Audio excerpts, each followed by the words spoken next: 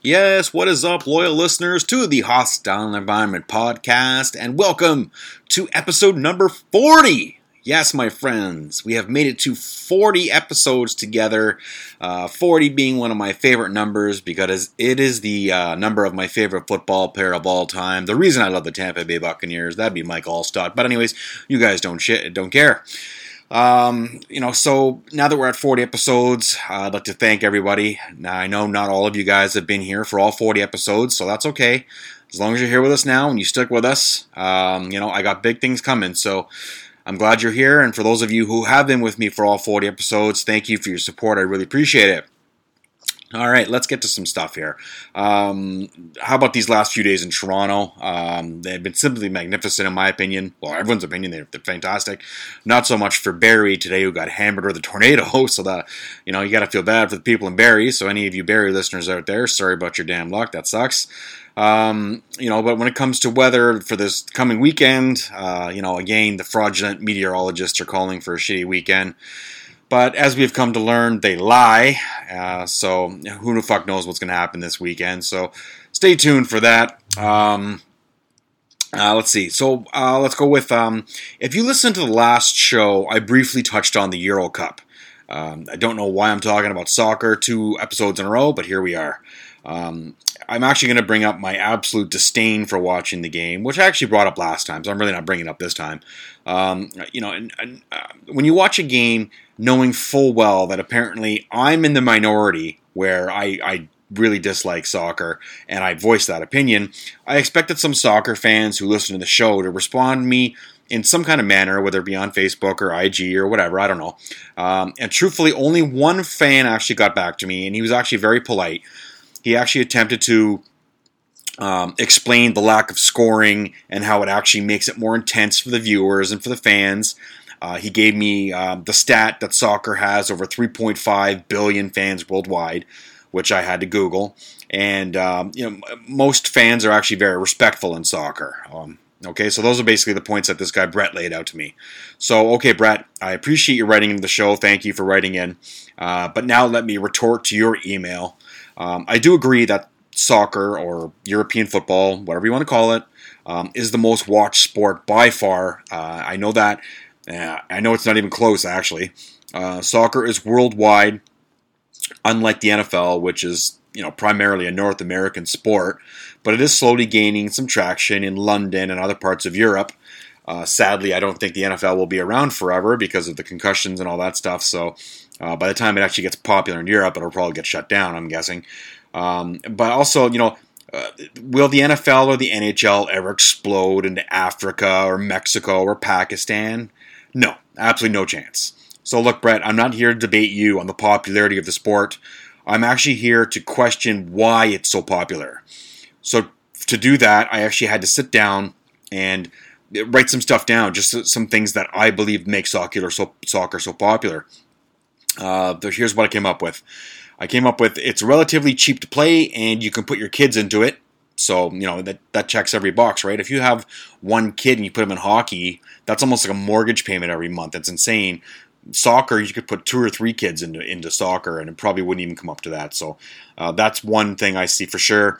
There's enough space on on almost every team. There's enough space on a team for almost every local kid to make the same team. So, if little Jimmy and his 5 friends all want to be on the soccer team, chances are you can get them all on the same team. They're not playing against each other, they're playing with each other. So that's fun for the kids. What else do I have here?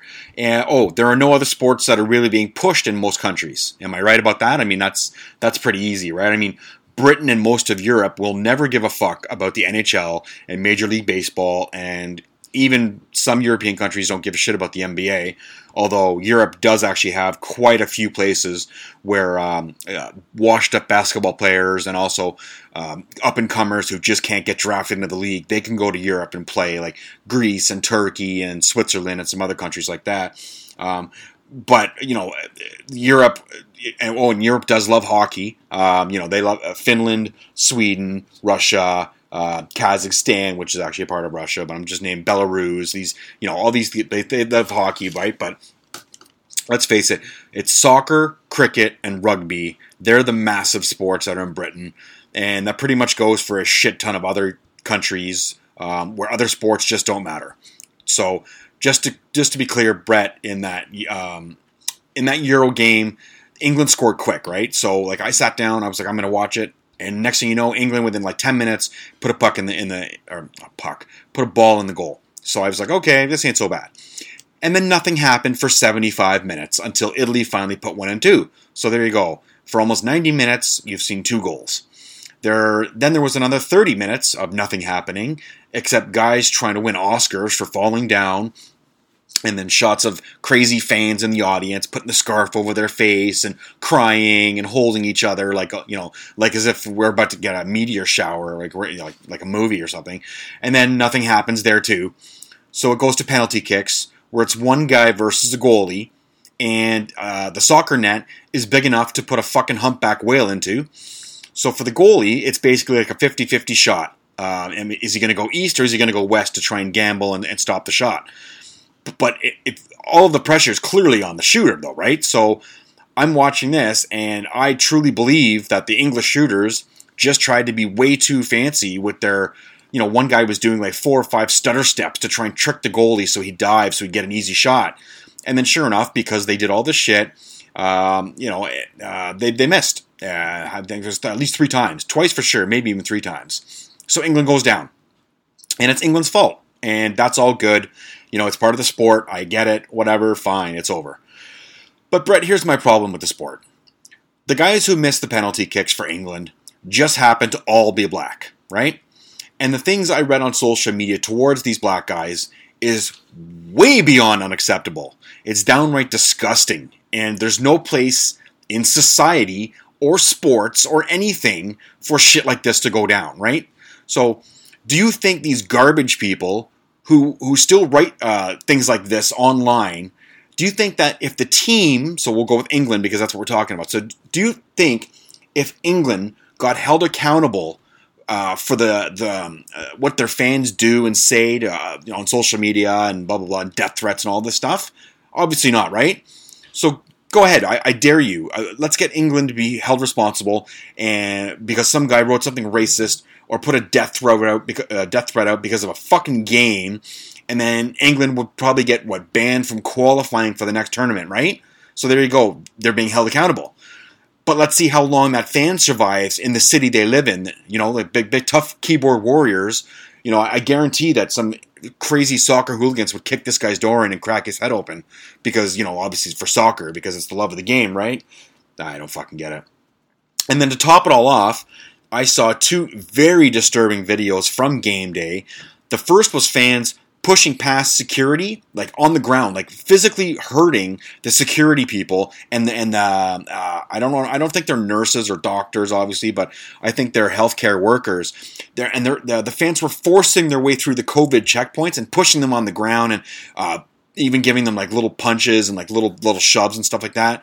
The other video I saw was a bunch of English assholes who were waiting at the front gate inside the stadium. So after COVID check, after security, after they've gotten their ticket stub and they're inside the stadium, they literally sat by the front doors so that any English fan that walked in, whether it be a man or a woman, they would get a punch or a kick or spit on. They would basically get attacked. And this was before the game even started.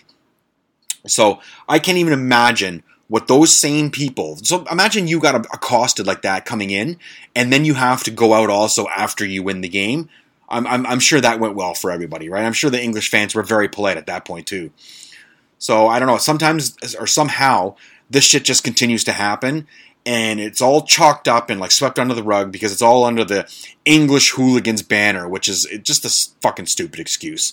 I mean, how about somebody in England mans the fuck up and stops all of this soccer hooliganism bullshit? I mean, think about it.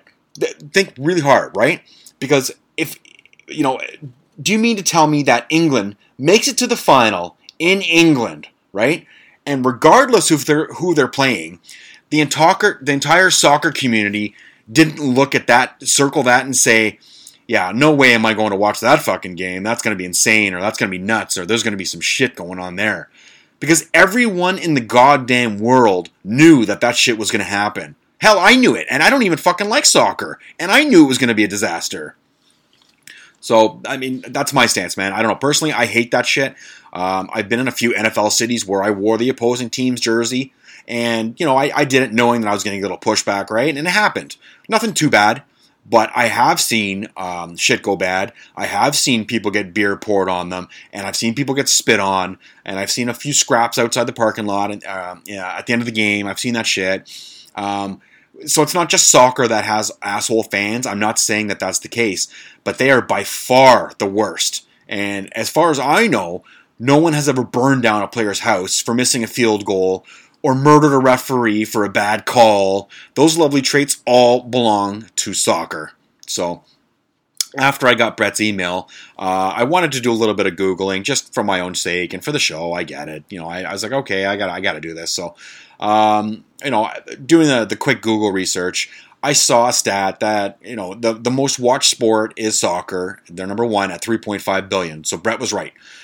Somehow cricket is number two at 2.5 billion. Then comes basketball, field hockey, what the fuck, and tennis. They round out the top five, right? Okay, I was a little shocked by field hockey, not gonna lie. Cricket, I knew it was very popular, didn't know it was that popular. But the bottom five are volleyball, table tennis, baseball, NFL, and rugby. They put them together. And number 10 is golf.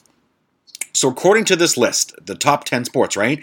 More people in the world watch field hockey and volleyball and fucking ping pong than NHL hockey. That, my friends, is a crime and just a goddamn shame. But unfortunately, it is what it is. So, while we were on the topic of hockey, has anyone seen the damage the Tampa Bay Lightning did to the Stanley Cup? I saw the picture online, and dear Lord, did that trophy take a pounding. Rules were put in place regarding the Stanley Cup after the Washington Capitals severely damaged the cup in 2018, and one of those official rules was keg stands on the trophy are now prohibited. So it came out today that apparently one of the Tampa Bay players fell backwards and fell on top of the Stanley Cup. So I'll take the guy at his word, but I don't think that's what happened, but it is what it is. So after seeing that picture, I wanted to obviously do some more Google research, and I saw some hilarious things that have happened in the Stanley Cup over its history. Babies have pooped in it on multiple occasions. It was thrown into a bonfire by the Toronto Maple Leafs in 1962, and the New York Rangers all urinated on it in 1940 after they lit it on fire.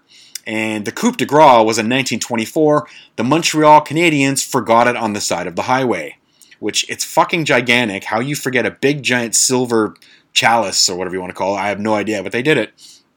So the ironic part of the Tampa Bay Lightning damaging the cup is it had to get shipped to Montreal for repairs, and that just happens to be the team that the Tampa Bay Lightning beat to win the Stanley Cup. So good news, ladies and gentlemen. The cup is coming back to Canada. And just this morning, after I saw the story, I did post a picture of the Stanley Cup on social media. So hopefully, you guys all follow me. If not, if you don't want to follow me, just feel free to hit up the old Google machine if you want to see the damage that was done to the cup. So let's go. Oh, here's another beautiful segue since we're talking about Canada. Let's all congratulate your All-Stars for the Toronto Blue Jays. There was 4 of them, but let's especially congratulate the first ever Blue Jay to win the All-Star MVP in what was another awful and very hard to watch baseball game. That was the All-Star game that just happened 2 days ago. The game was shit. The American League won. Somehow, with the American League having a $600 million payroll, basically, of all the players that were on the field, and the National League, who has a $700 million payroll, the game was a 5-2 score. So basically, that's saying the best players in the world can only score 7 runs in a game for almost $1 billion. So no wonder watches or gives a shit about the All-Star game, because it's a joke. And I tried to watch the Home Run Derby on Monday, and the commentating was so bad, it was so boring, that I had to turn it off. So fuck that too. Before I get into some topics and some awesome headlines for your phone, which I plan on doing in just a minute, I have to give you guys a heads up. There will be no Hostile Environment podcast on July 26th. That would be a Monday. I'm going whitewater rafting with my ladies, and I'm sure as hell not bringing my podcast equipment because I'm sure, I'm not even sure if I'll survive. So let's just go with that. But if you miss me and you want to say hi or ask for advice or send me some dick pics, you can. You can always do that at any time. I will always take your dick pics whenever you want. And if you want to know how to do that, you can do it by Facebook, which I am Jake Howell. IG, host.enviro.pod. TikTok, at the Hostile Environment Pod, where I made a video on Monday that has almost 2,000 views, which I think is pretty impressive. And then right beside it is another video where I have 1 view. So, like I said, I still have not figured out this social media shit. On Twitter, I am at podcast_hostile. Email is where Brett and a few other people have emailed me in the last few days. One of them congratulating me on getting my first sponsorship, so thank you for that. You know who you are. That email address is j.hostile.environment@gmail.com. And on Patreon, just go on and search for the Hostile Environment Podcast because you guys have $2 in your wallet that you're not using and you want to support the show and show Jay that you love him very much. Download and subscribe, Apple, Spotify, Google, Amazon. And as of this morning, I am also on Stitcher. I know it's in Canada, Stitcher is not exactly the most popular app, but it is a podcast app and you can get a whole bunch of other shit there too. Not sure if you guys want to check it out, but if you do, you can clearly subscribe to me also there, even though you're already subscribed to me now, hopefully, right? So, yes, that's it. Let's see what else we got here. Moving on from the plugs, but let's stick with sports just briefly. Remember a couple of episodes ago, I shit on LeBron James for making a spectacle out of his son's basketball game, right? Because I told you he brought Drake and he brought all these other celebrities and he made it all about himself, right? And, nobody fought back on me because I guess everyone believes me. But if you wanted more proof, here it is. The fucking guy just can't help himself because he did it again. During halftime of his kid's game the other day, LeBron actually went on the court and started shooting three-point shots for everybody in the crowd to watch. But of course, because all of the fans building have a cell phone, they're all trying to get it on video and they're all trying to take pics and selfies and all that shit. So, of course, they caused some shoving and some pushing, and there was just, overall commotion. And what's funny was he was actually missing most of the shots, so that's even funnier. I hope they got all that on video. And the week before that, during play, by the way, so his son's actually on the court playing, LeBron took exception to something a commentator said in regards to some kind of foul call his son was involved in. So LeBron thought it was a good idea to go actually to the table and start arguing with this commentator during the game. So I guess in LeBron's world, he thought it was a good idea and it was the proper time to go and start an argument in front of an entire building with his police escorts, by the way, because wherever they go, he goes, or vice versa, while his son's trying to play a game. You got to feel for this kid, right? I mean, I do. I feel bad for him because it's got to be tough. And the chances are he will never, ever live up to his dad's... he will never live up to the expectations of the NBA world being LeBron Jr., because that's his name, LeBronny Jr. or something like that. But also, he's not going to live up to his dad's expectations, too, because I'm pretty sure that LeBron's going to want his son to be the next superstar. So that's tough for the kid, right? You got to kind of feel for him. But then I also saw a story that was connected to this that said LeBron will officially be a billionaire within the next 6 months to a year, or very shortly, they said something like that. So I guess at the end of the day, I don't really feel all bad for that kid because he's a fucking millionaire anyways, and he'll be just fine, even if he doesn't do big things in the NBA, which he probably will. So I actually do hope LeBron James' sorry remake of Space Jam also, which comes out in a couple of days, I hope it fucking tanks. This is a guy, LeBron James, who says he's not trying to be the next Michael Jordan, and he said that ever since he came out of college. But somehow he wears the number 23, okay? He's in bed with Nike, okay? And he remade Michael Jordan's only movie. Yeah, no comparisons there, sweetheart. Yeah, you're not trying to be like Mike at all. All right, let's move out of the sports world and talk my favorite subject other than beer, and that would be food. God, I love food. A restaurant in New York has just become the Guinness Book of World Records recipient for the world's most expensive French fries. An iconic New York City restaurant named Serendipity, I always have trouble saying that word, I don't know why, set the record for the most expensive fries ever at a whopping $200 a plate. They are called creme de la creme pomme frite. Ah, you like that, eh? A little hostile environment action there, a little French accent there. This plate of fries took 3 months of planning to create and was made by Chef Joe Calderone, who says, "It's easy to take expensive ingredients and just throw them all together and call it an expensive dish. But we like working on the science of the dish as well. We like making the science of the dish as well as making it not only the most expensive, but also the best tasting dish in the world." End quote. The fries are made from, get ready for this, because I'm going to butcher some of these things. The fries are made from chipperback potatoes, okay? They're first blanched in Dom Perignon champagne and J. Leblanc French champagne, Ardenne vinegar, before being cooked 3 times in pure goose fat from southwest France. After they are cooked, the fries are seasoned with Guanarde truffle salt, which is hand-harvested from Guanarde, France, and tossed in Arbonne summer truffle oil. They are then topped with shaved pecorino tartufolo cheese, I butchered both of those names, that is made of milk from sheep, and on the clay-rich hills of the Italian region of Crete-Sensi. The fries are also topped with shaved black summer truffles from Umbria, Italy. And the dish is served on a Baccarat crystal Arabesque plate. The fries are finally finished with a 23-karat edible gold dust and a Mornay sauce on the side that is made from A2 grass Jersey-fed cows and a 3-month aged Grognard truffled Swiss raclette. My God, I don't even know what half of that shit is. I don't even want to eat it, let alone try it, let alone say it. Serendipity is no stranger to making world's records. They've held 10 Guinness World Records and still currently own the record for most expensive dessert at $25,000. They also have the most expensive sandwich at $214 and most expensive milkshake at $100. I would love to order these $200 fries with gold and all these truffles and all this sheepskin or whatever, sheep cum or whatever it is. And you order them, and then when they put the plate down, you say, "Yeah, can I get some ketchup?" Because you guarantee that fucking chef would lose his shit. So after reading this story, I had to find out this, this dessert that was priced at $25,000. So here it is. It is called the Frozen, and the Frozen has 4 R's. So there's probably like 10 grand an R. So it's Frozen Haute Chocolat.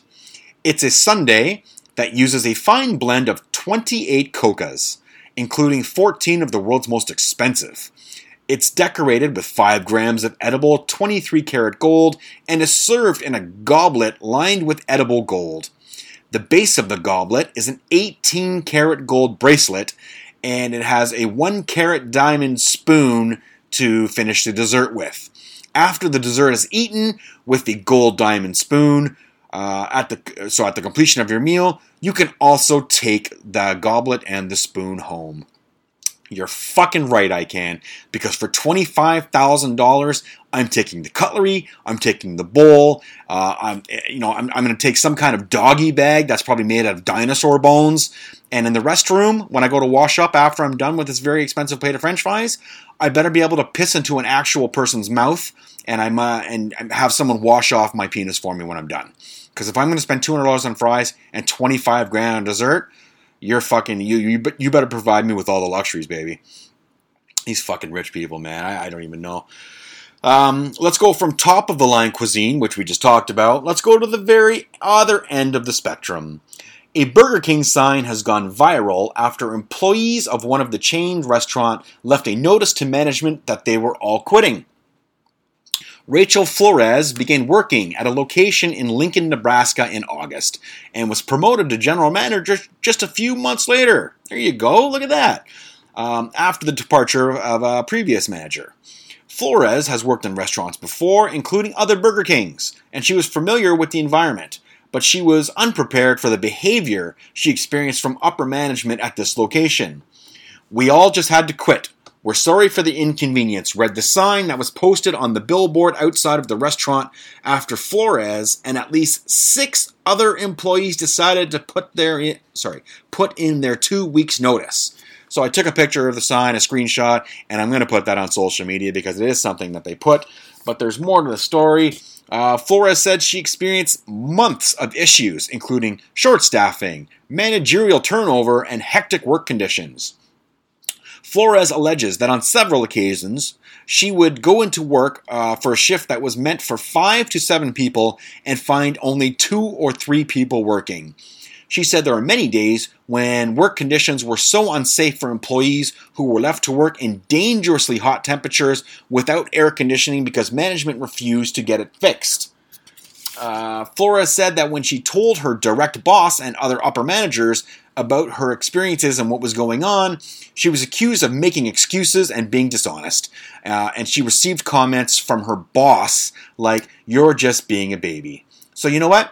Good for these fucking people. And how about Burger King? Fuck them, because their food is one step above kitty litter, and it's great when people can actually stand up for themselves and then stand up for each other. So good for these fucking people in Lincoln, Nebraska. Maybe some other fast food chains like Taco Bell and all these fucking horrible places will take notice of this shit and start treating their employees a little bit more respect. Let's go. Here's a bizarre headline from right here in Toronto that actually just came out yesterday. Suspect sought after people are set on fire inside Ossington subway station. Police have released a surveillance camera image of a suspect wanted after several people were lit on fire in a Toronto subway station this week. About 2 p.m. on Tuesday, police were called about a disturbance inside the Ossington subway station. Investigators say a man with a butane lighter approached several people in the station and attempted to light their clothes on fire from behind. One man suffered severe burns as a result. The suspect then fled the station when pedestrians caught on to the suspect's intentions and what he was doing. He is described as a man in his 20s with a thin build. That's it. That was the description they gave for a maniac trying to light people on fire in a public transit system. They said, a man in his 20s with a thin build. So you're basically saying, young human being with a lighter, right? If seen, call police. The picture of the suspect is, it's an African-American male, but in case you guys haven't been made aware or aren't aware of the situation, a lot of people have made human rights complaints regarding released police statements and media press releases, basically declaring people by their color or creed. So if you don't understand what I'm trying to say here, do you remember when the Asian dude cut off a guy's head on a Greyhound bus like 10 years ago? So basically they're saying, if that happens, you can't say Asian man cuts off head looking for Asian man description. You just have to say man. So yeah, that's where we're at, right? So you get the picture. The world's a fucking mess. It's a great world we live in, boys and girls. Great world. Let's go to another story. How about lottery winner arrested for dumping $200,000 of manure on the lawn of his former boss? A man in Illinois was arrested for getting $224,000 worth of manure dumped onto the property of his former boss only 2 weeks after he won the $125 million lottery. 54-year-old Brian Morris from the small town of Clarendon Hills bought the manure and asked for it to be dumped on his former boss's property, Peter Morris. That's the other guy. Sorry. Morris had attracted a lot of media attention 2 weeks ago after winning. Pages sticking together. After winning the lottery, and when asked by organizers what he was going to do with the money, he simply answered, "Just read the news. You will see." The image of him being arrested, so there's a mugshot of this guy, Brian Morris, who won the lottery and just decided that he was going to get his boss back. So, fair enough. I don't know. I just, not much there. I just thought it was funny that I won $125 million. I'm just going to spend $200,000 and put a bunch of shit on my ex-boss's lawn. Okay, it's kind of funny. This is my story of the day. We're not done yet, folks. We're 30 minutes in. I still got a few more things here, so we are not done. Here we go with this one. Woman told she can no longer urinate or defecate in public. There you go. English woman Amanda Lee, 50, has been convicted 15 times dating back to 1996. That's awesome. I don't know. I just thought that was awesome. Amanda Lee, 50, from Crewe, C-R-E-W-E, Crewshire, whatever, has been treating her town like it's her own very public toilet for years and has been ordered by police to stop. Lee has been convicted 15 times dating back to 1996 for offenses including antisocial behavior, harassment, public order, and abusing the emergency system. Police issued her a criminal behavior order which prevents Lee from doing these 5 things in the exclusive zone around her town. She can't be in possession of alcohol in an open container. Well, she did that. She can't use abusive language or threatening public behavior in a public place, nor use a dog to threaten or intimidate people. She sounds like a nice lady. You should see a picture of her. She's gorgeous. She can't be in possession of alcohol in an open... Oh, sorry, I said that one. She can't contact police on the emergency number 999 or 101. I guess that's their version of 911s. Unless she has a genuine reason for doing so, which means she's done so in the past. She can no longer urinate or defecate in any open space, public or private. There's also a street called Priest Court that she is no longer allowed to enter. So she's barred from a whole fucking cul-de-sac. She has persistently shown no consideration at all for her actions. I get that. That would make sense. There comes a point when you have to say enough is enough and take additional action to protect the community and the businesses in the area. If Lee breaches the terms of her agreement, she could receive a maximum of 5 years in jail. So let's just hope that, the old Starbucks in England isn't all backed up and she has to do her business because you know how this is going to work out. So today is Thursday. The good news is, guys, tomorrow we are out of lockdown. So are you guys hyped for that? I mean, we're almost getting back to normal again. We're almost there. I think cases of COVID are between 140 and 160, somewhere around there in the last couple of days. Personally, I was going to go to the movie theater tomorrow to see Black Widow because I've been itching to watch it. I was going to go with my wife, who's working. I was going to go with my youngest daughter, who's going camping. Or I was going to go with my oldest daughter, who it's her birthday. She's turning 22, and she told me she has plans, and I don't fit into them. So, I might be going to see Black Widow by myself, or I might get drunk on a patio by myself. Either way, you get the point. I will be by myself.